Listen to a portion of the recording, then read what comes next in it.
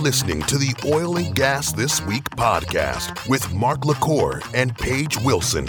This is the show for busy oil pros who quickly want to keep their finger on the pulse of the industry. You're listening to the Oil and Gas This Week podcast brought to you by IBM. This is the show for busy oil pros who want to quickly keep their finger on the pulse of the industry. Thanks for joining us for episode 318. What's going on, Mark? It's been a long day. It really has. We shot some video for our Sunday update. We got a whole bunch of work done today, and now we're recording as usual in the evening when we're both hungry. Right. And I still have like 2 more emails I need to send, so. Me too. But before we get into all this stuff, if you want to leave us a review, the best way to do it, go to the show notes and hit the link. If you want to try to remember, it's lovethepodcast.com/OGTW. And we got a pretty cool review. Actually, we got this by email. Yeah. You want me to read it? Yeah. All right. Hi, Mark and Paige. Thank you! Exclamation point. The Oil and Gas This Week podcast helped me uncover a huge business opportunity for my company. Episode 313 included a story about Prairie Operating reporting a 2.4 billion possible reserves in Colorado. I checked our CRM and Prairie was not even in our database. I had one of my team members cold call their director of operations, and we were able to set up a meeting for our sales team to discuss providing a rig for their multi-year drilling program in 2024-2025. Thank you again for helping me do my job better and keep up the good work. Best regards, Brendan. And Yay, hey, Brendan. Yeah. Big shout out, Brendan. Congratulations. We don't always promise that listening to this show will drive billions of dollars to your revenue to your company, but you know what? Sometimes we do. Sometimes it happens. Let's get into the news stories. All right. First up, BP CEO Bernard Looney out after past relationships with coworkers. Yeah, and that sounds really bad.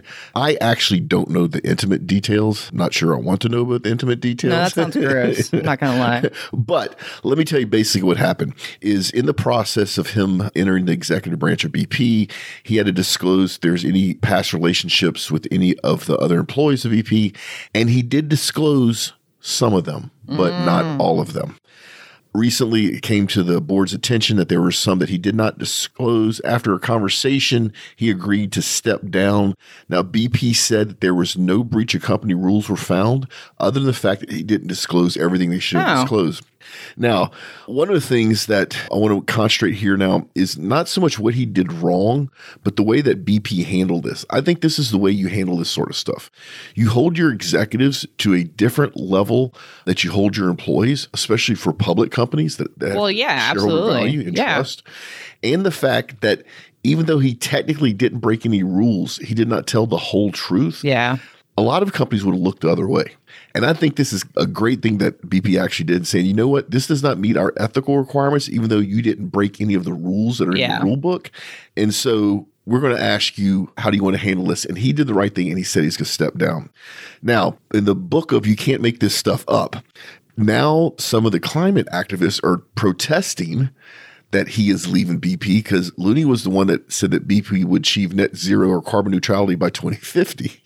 So in some weird parallel universe, even though BP and Looney both said that the best thing for do is him to step down because he violated ethics, even if it wasn't actually rules that he broke, now you're having a group that fights against everything that BP does, except they don't want their CEO to leave. Like I said, you can't make this stuff up. That is so strange. It is really strange.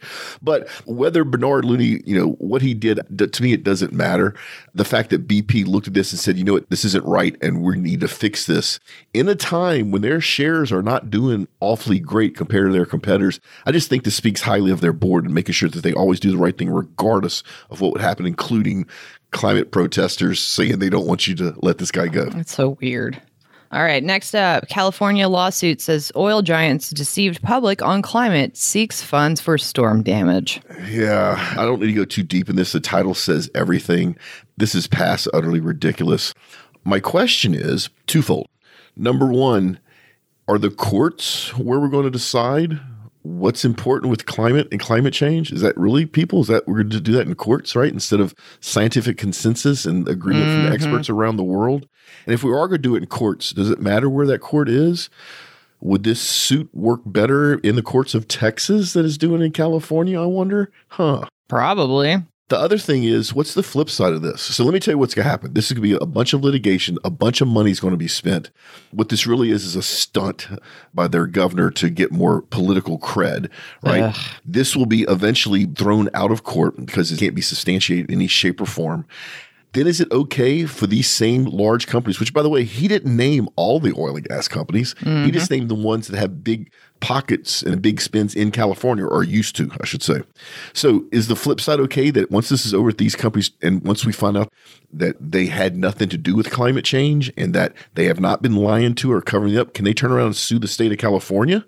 I think that would be absolutely fair. I'd pay to see that. I would pay to see that too. But the companies named are ExxonMobil, Shell, Chevron, ConocoPhillips, and BP. Didn't name any of the hundreds and hundreds of other operators that operate in the world, in the U.S., and also in California. And the fact that they call it big oil. Well, how about we call you big politics, California? Or how about big shoplifting? I just did a thing on the balance. Oh, man. The shoplifting is going in California to the point that it's driving businesses out of business because nobody cares. This is ridiculous. But if you really think that man's activity is affecting climate change, and you really think the oil and gas companies have some type of culpability, that should not be handled in court, at least not yet. That should be handled by consensus, by groups of scientists and experts figuring out what the hell is going on instead of this politicized lawsuits. Do you know what kind of trial it's supposed to be? Is it jury or by They're the not judge? even, they have not even close to that to figure out which way it is yet, right? I was just curious. But even Shell said, look, the courtroom is not the proper place to address global warming. Come on, California.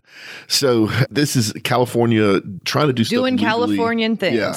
All it's going to do, number one, is drive these large companies, which are employers. Chevron is a big employer in California. Their corporate headquarters is still in San Ramon for now, although I bet after this they move it, mark my words. This is just going to drive more jobs out of California, more big companies out of California. And regardless if the state of California wins or loses, guess who's going to pay for all this? You and me, right? So stop this sort of stuff and let's actually work together and try to fix stuff instead of trying to get people elected. All right. Russia sends first ever cargo of CPC crude to UAE. Here's the funny thing about this. I have no idea what CPC stands for, like the words, but I know what it is. It's a blend that they have agreed upon that the refineries in the Middle East like. So it's the right blend for the Middle Eastern refineries is what the CPC is. I think it's like a dozen different oils blended together, but I just can't remember what CPC stands for. Well, there's so many acronyms to keep up with. Not in our industry. No, never. So Russia sent their first cargo to United Emirates of CPC blend.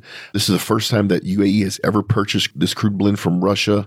About 123,000 tons were sent in the Delta Hellenis tanker. Boy, I wouldn't want to be called Hellenis tanker in that part of the world right now. Long story. Anyway, this crude is being transported. They'll hit the Caspian pipeline, and from there it'll go straight to the refineries. Interesting about this is, unlike here in Europe and most of the Western world, UAE has not imposed any sanctions against Russia, which is allowing them to ship this crude to the Middle East. It is interesting. The blend should have been sanctioned because it wasn't blended in the tanker. It was blended in Russia somewhere. How they got around that, I don't really know. The other thing about the UAE is, even though they're part of OPEC, they basically came out recently and said they're not going to join Saudi Arabia in making voluntary oil cuts. They're just not going to do it. And if everybody's, this is September 25th of 2023, the price of crude is continuing to go up. The demand's going up. There's not enough supply. And I expect the prices to continue to climb. So if the UAE is not going to join the production cuts, it tells me that they want to increase production. And the reason they'd want to increase production actually is to make more money while the prices are high. So this is an interesting quandary in, does OPEC let the UAE sort of run rogue, even though it's a big member of OPEC, and at the same time allow the UAE to buy non-sanctioned oil from Russia, which actually is a double whammy as far as making money? Or does OPEC step in and say, you know what, we need to have one side or the other. You need to toe the line with OPEC and make the cuts like we are, or you need to quit buying this Russian blend. Interesting times to be in the industry right now. Yep, certainly. Most certainly. Well, here California is again. California truckers race to buy diesel rigs ahead of new zero emission rule. Yeah, so here's what's funny. So California, in its supreme thinking, the government there decided they would have a state mandate that any trucks, talk about diesel trucks, over-the-road trucks, bought after January 1st of 2024, which is right around the corner, have to be zero-emission vehicles. Their intent is to take diesel trucks off the road and replace them with battery or alternate fuel diesel over-the-road trucks. Excuse me, folks. I'm going to call them diesel trucks, even though they're not running diesel, because that's how my mind works. So what did they actually make happen? They made everybody and their brother-in-law go out and buy as many of these diesel trucks as they can because they don't want to have to buy electric over-the-road trucks, because electric over-the-road trucks don't make them any money. They cost too much money up front. There's not enough charging stations. You can't run massive loads, one in the country and the other, on battery power. Number one, because you don't have the range, especially if you're carrying a heavy load. But number two, there's just not enough charging stations, right? Bottom line. And so they've actually created the opposite effect where there's a huge movement right now of all these companies, all these shipping companies buy as many diesel trucks as they can. So instead of a small shipping company in, let's say, Los Angeles that would probably buy 3 trucks over the next 10 years, that same company bought 30 last week. So they don't have to worry about the next 10 years. Goodness. Yeah. What they're trying to do with this ruling, the state in California, they've done actually the opposite. It is going to be interesting to see. So one of the things that there's a whole bunch of things that California's done that kind of fly under the radar. But one of the things is that by December 31st of 2024, which is also only about a year away, right? A little bit longer than a year, all the ports in California are supposed to be served by zero-emission vehicles. That means trucks coming in and out of the ports, and the Port of Los Angeles is one of the busiest ports in the world, are going to have to be battery powered because there's no other alternatives right now. Think of the Tesla truck. It makes a little bit of sense to have those trucks running in the terminal, because in the terminal, you have a massive amount of trucks moving all those sea cans for short amounts of distances. And then they bring them to other terminals in the state where then the longer road truckers come pick up the sea cans and move them all over the country and eventually maybe even all over the world. So just coming in and out the ports ought to make sense if they have the charging stations for these trucks. However, that was going to be my next question. The How ports are they going to charge have no them money to build the charging stations. Yes. So even though I may buy an electric truck because I want to get the contract to work just in the port, I have no place basically to refill it. And the port says we are not building a recharging station. We don't have the money for it. So California, I'm not sure how well that's going to work out. I will say this much, though. Here in Texas, we have the second biggest deep water port, and I would not be surprised by the end of next year, we're now passing up the Port of Los Angeles because of the mess you're going to make of moving your goods in and out of the Port of Los Angeles. Like I said, by 2036 total, California is not supposed to have any more internal combustion engines sold in the state. Let's see where this goes. I think I've talked about this before. I think what it's going to really do is drive people to continue to keep older, less efficient internal combustion engine cars. Which is no better than... It's worse. Actually. Yeah. Yeah. I love that state. It's beautiful, but God dog it, California. Get some common sense somewhere. Yeah, buddy. Let's move on to Canada. Canada's Trans Mountain oil pipeline expansion to disrupt oil flow to the U.S. Interesting. So basically, this is transport from Alberta to the Pacific coast of Canada, which would then open up literally the entire world. Speaking of California, who doesn't like to produce their own oil, even they can do it for pennies on the barrel because it's all over the place, other than the oil they buy from the Middle East and Russia, California, you buy it from Canada. So you have your own oil, but you buy it everywhere else. Well, this pipeline, number one, is going to not give California and other parts of the Pacific coast that buys crude the leverage they had before, because basically a lot of that crude in Alberta was landlocked. There was no way to get it to market. Right. Yeah. So the producers had to take a lower price for it, and they would ship it by rail or truck to California. Now at the pipeline, they're going to have a choice. Interesting. Sorry, California. I know you're paying $6 or $7 a gallon for gasoline right now. Oh, yeah. See, you got it, right? Oh, man. Let me just tell you, I think in the next 2 years, that $6 or $7 is going to look like a bargain at the fuel pumps in California, because this is a perfect example. Why go through the trouble and headache of shipping that crude to California under the secrecy of darkness? I know they aren't really doing the dark, but I'm just imagining that because nobody wants to admit they're importing oil to California, especially the government, that they're doing it at night, which I'm sure they don't. But now the Canadian government, the Canadian producers can sell it to the world because they have a pipeline to the Pacific coast. Good for Canada. Yeah. So the other thing that's going to be interesting is our refineries here in the Gulf Coast have a big appetite for that heavy crude that's produced in Canada.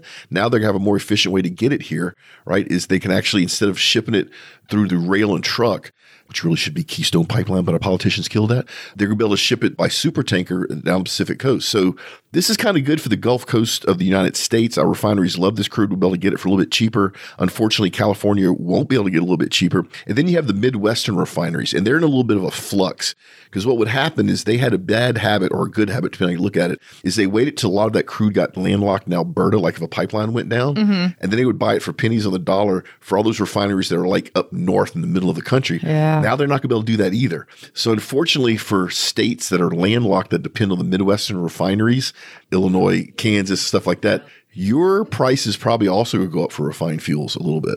Not as bad as to go off in California. But this is cool. I'm actually glad they built this pipeline. And I would have lost money on this. You want to guess who built this pipeline? Who? The Canadian government. It's a long story. Remember our whole story about the Canadian government? Yeah. But it's going to be up and running, and this is good for Canada. It's good for all of our friends and our brothers and sisters in Alberta.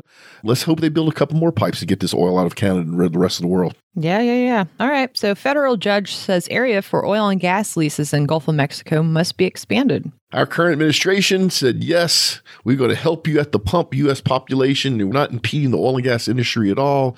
We're issuing thousands and thousands of permits, and the oil and gas industry doesn't want to drill. Well, that's not really true.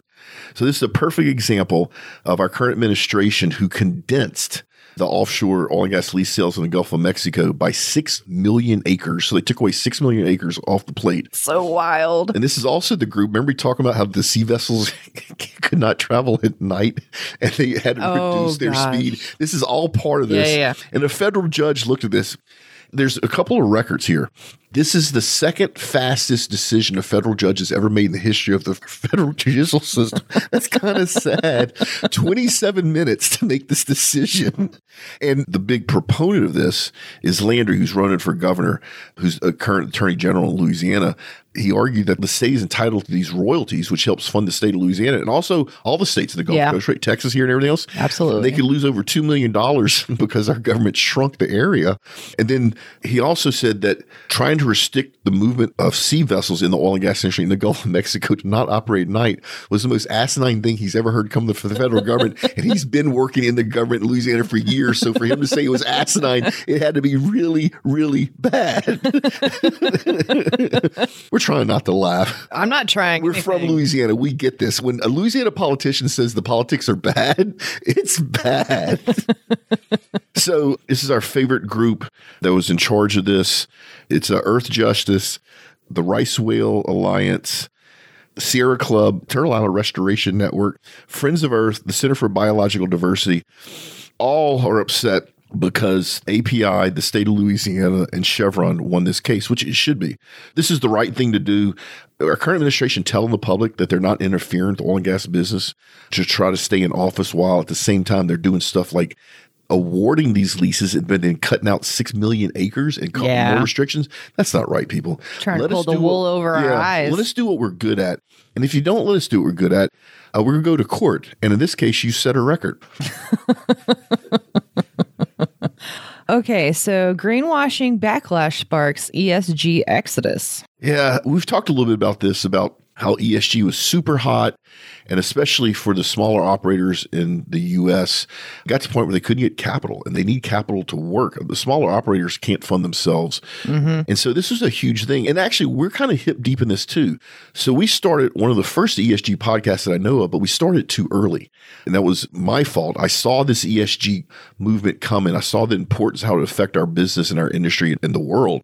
So we started a podcast because we knew there was an interest around it, except I started too early, when there was just an interest, when there was no money, nobody was hiring ESG managers, nobody's putting budget into it. And so the first version of our ESG podcast failed because there was nobody listening because we started too early. Then we sat on it for almost 2 years and we brought it back, and now it's killing it. But we've approached it at a different angle. We're approaching it as how it actually really affects business. And that's sort of the same thing that's going on in this article, in that a lot of big investment companies, think about BlackRock and other big money managers who said they are not going to invest any money in any company that doesn't have the right ESG metrics. And they were specifically targeting oil and gas for being dirty and polluting the planet. And what's happened is, since they didn't make those investments because we didn't have the right ESG check boxes to check, they lost millions, if not billions of dollars of returns that other companies actually made. And so at some point, the shareholders of these companies and the investors in these companies like BlackRock said, look, I don't care about your ESG thing. You're making me lose money while your peers and your competitors are making money. That's a big deal, especially when BlackRock is like, no. Yeah. So BlackRock is no, and they put a line in the sand, and now when nobody's looking, they erased the line in the sand. And they stepped over it about 100 yards. So they've closed a lot of their ESG funds. I mean, not shrunk them, literally closed. And it's not just BlackRock, State Street, Columbia, Threadneedle Investment, Janus, Henderson Group, Hartford, all of them have closed over 24 ESG funds just this year alone. And then BlackRock's closing 2 more ESG funds with about $55 million in assets. So do I think this ESG thing is gone? No. What I think happened is the world and the investor community made too big a deal out of it, which caused people to react and companies to react. And they reacted in some ways which were not good for the companies or their shareholders or even for the people or even for the planet. Now I think it's kind of leveling off and we're going to get back to the reality of ESG. In the oil and gas industry, for as long as I've been in it, we've always cared about the environment. And I'll go head to head with that with anybody on the planet.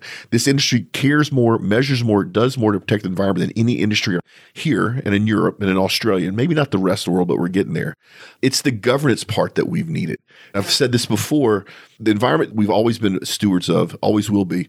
The social part, I think we've done a good job in the last 10 years worrying about the local communities that we operate in. I think we've done a really good job there. Yeah. It's the government's part where an operating company goes bankrupt and lays off thousands of people, and yet the CEO and the executive team walk away with millions of dollars in compensation. That's not right. And we're working on that, right? So I think ESG is here to stay. I think it's part of OGGN. We try to be very responsible for our impact to the environment, for the local communities we operate in.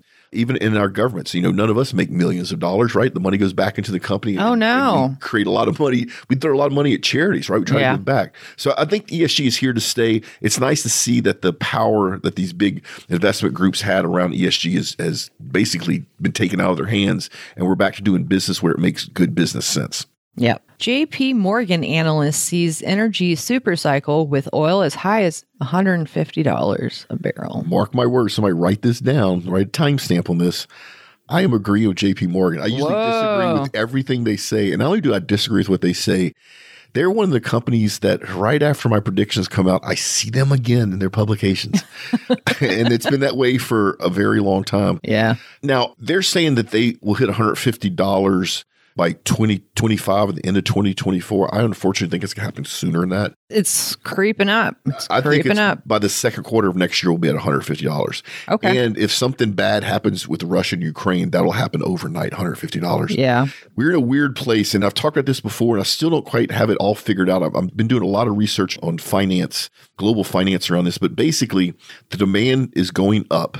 Supply is not meeting demand, which is why prices are going up. And normally this would be the time where the operators start drilling, and whether it's conventional reservoirs offshore or on land or wherever. And then when oil hits right at $100, that drilling activity gets frantic and we overproduce and we drive the price back down to $60 a barrel. That's not happening right now. And I've never in my life, since I've been in the industry, seen this where demand's going up, price is going up, but drilling's not going up. In fact, drilling's going down in some areas of the world. Yeah. And it's a combination of inflation making it more expensive to drill, the fact that we can't get labor, we can't get field hands out in Midland or field hands out in the North Sea or whatever. But there's something else going on. Part of it also is our world's government's trying to push us into renewables too quick. We're still trying to recover from that. But there's something else I don't have it quite figured out yet, although I will have it figured out for my predictions for 2024, which will come out this November. JP Morgan, just in case you wondered.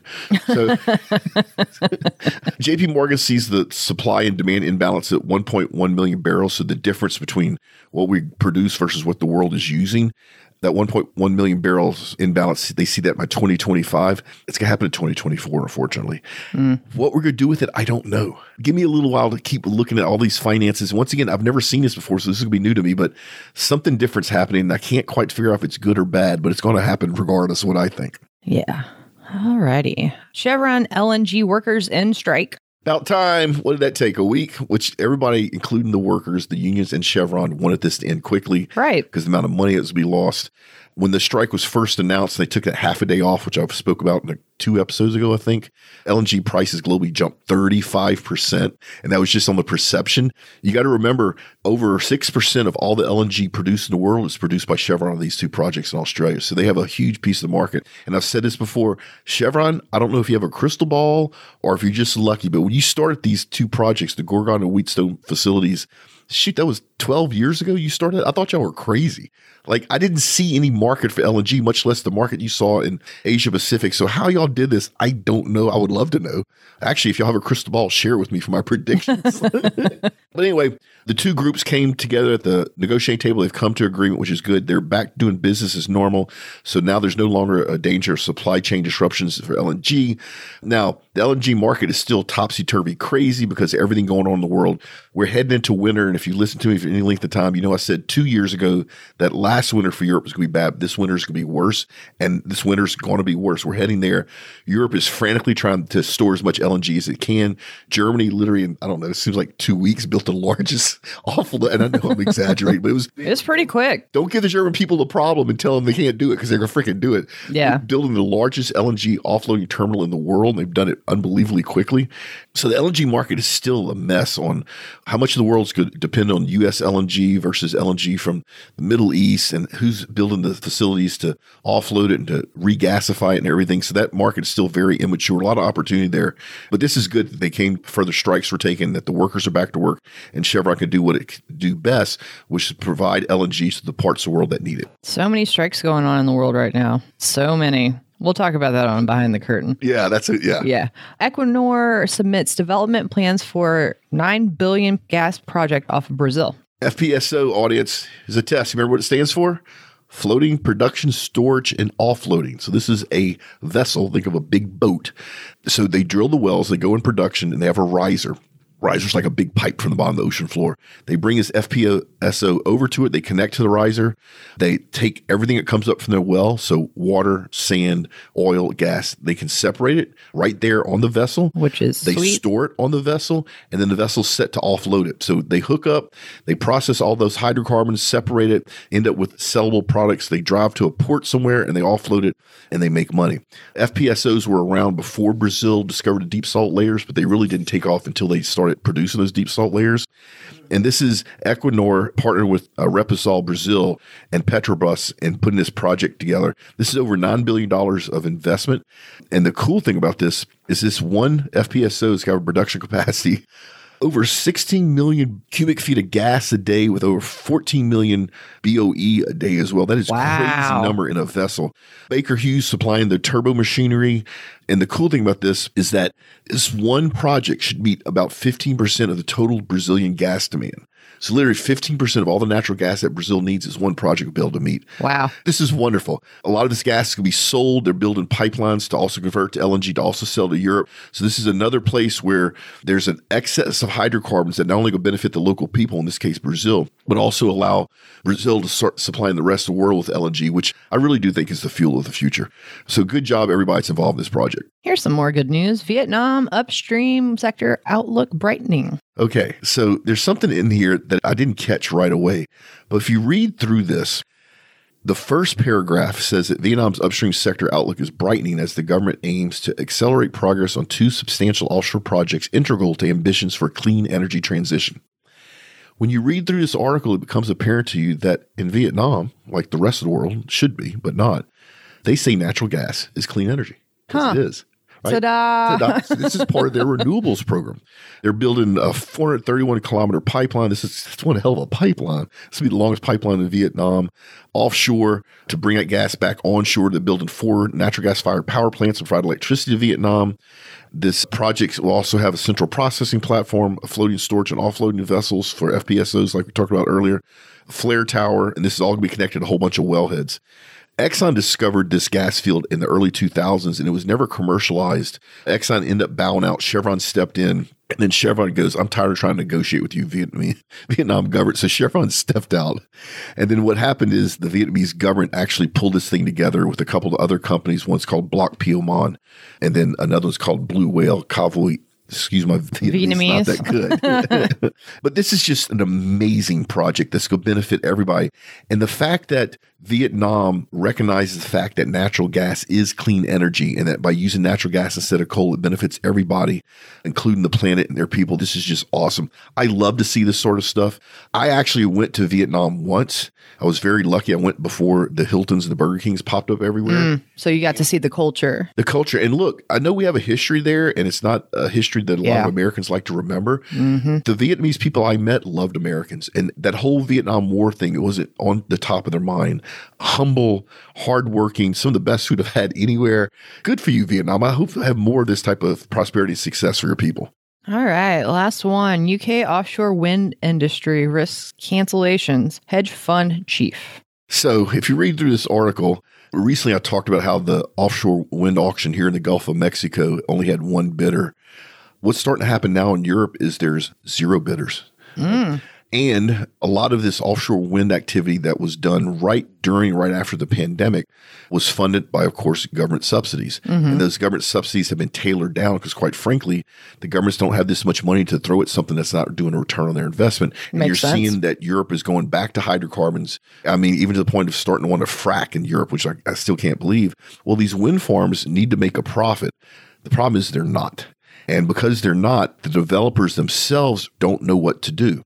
So you signed a contract, you bought a lease, and there's a lot of offshore area in Europe that are actually ideal for wind farms, offshore wind farms. You've committed to the government and to your shareholders that you're going to build these wind farms, and then they're going to generate electricity and turn a profit, and everybody's going to make some money. Everybody's going to be happy. Except what's happening now is you can't build them, what you said you could because of inflation. There's supply chain bottlenecks, right? Because basically the parts you need to build a wind farm only come from a certain number of countries. There's no financing after the first round of government subsidies because the government subsidies were there to help you get stood up, but by then you're supposed to run your own 2 feet, which they can't. And interest rates have gone up. So this big wind movement in Britain especially, where they wanted to build thousands and thousands of miles of offshore energy wind farms, is not happening. And a lot of these projects are halfway built and they're being abandoned. And we talked about this before. Who's going to clean up an abandoned wind farm? Unlike the oil and gas industry that has to put either money up front or post a bond, which is basically putting money up front to decommission production platforms. So even if the company goes out of business, the money's there to tear these platforms down. That doesn't exist in offshore wind.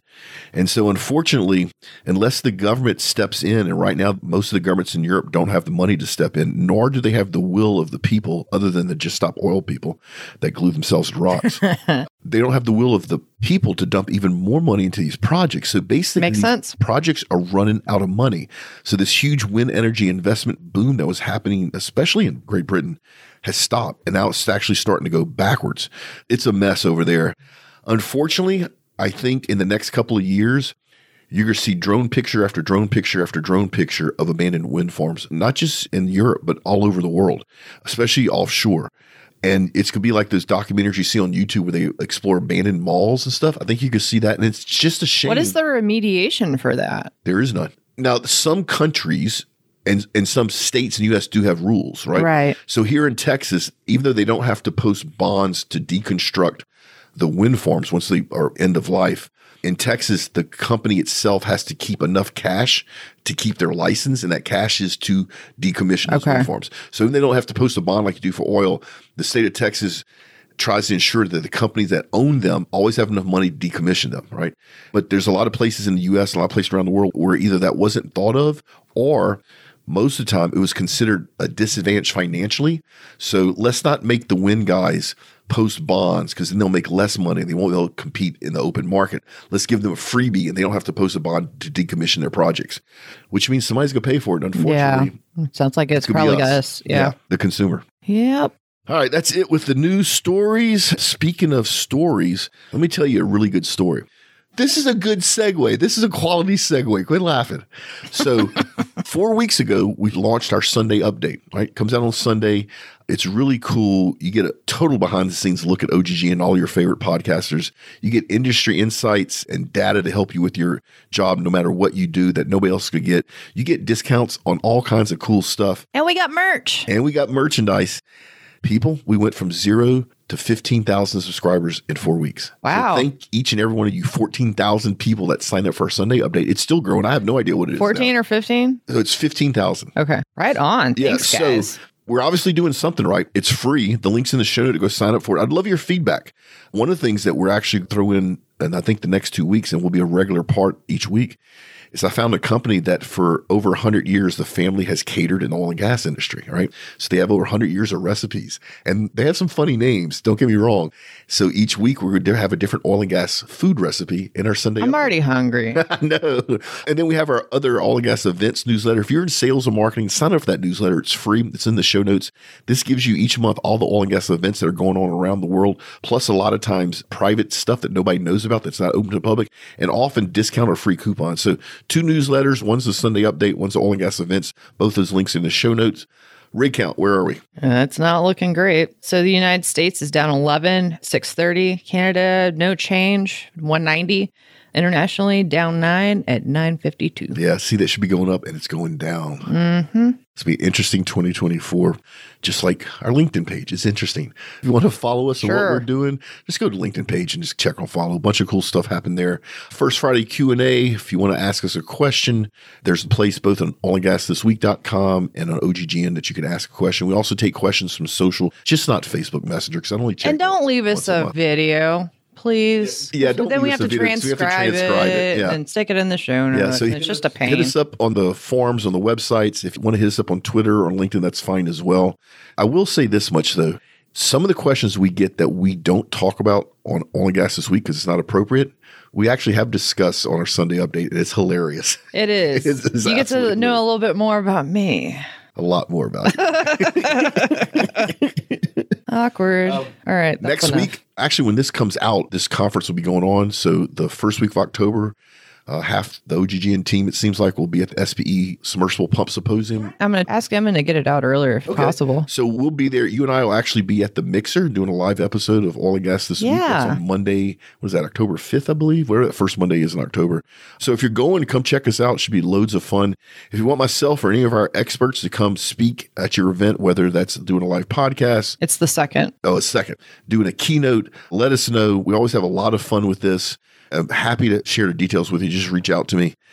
Ready to get out of here? Mm-hmm. Remember, folks, do great work, pay it forward, and we will see you next time. Tune in next week for another informative and entertaining episode of Oil and Gas This Week podcast, a production of the Oil and Gas Global Network. Learn more at OGGN.com.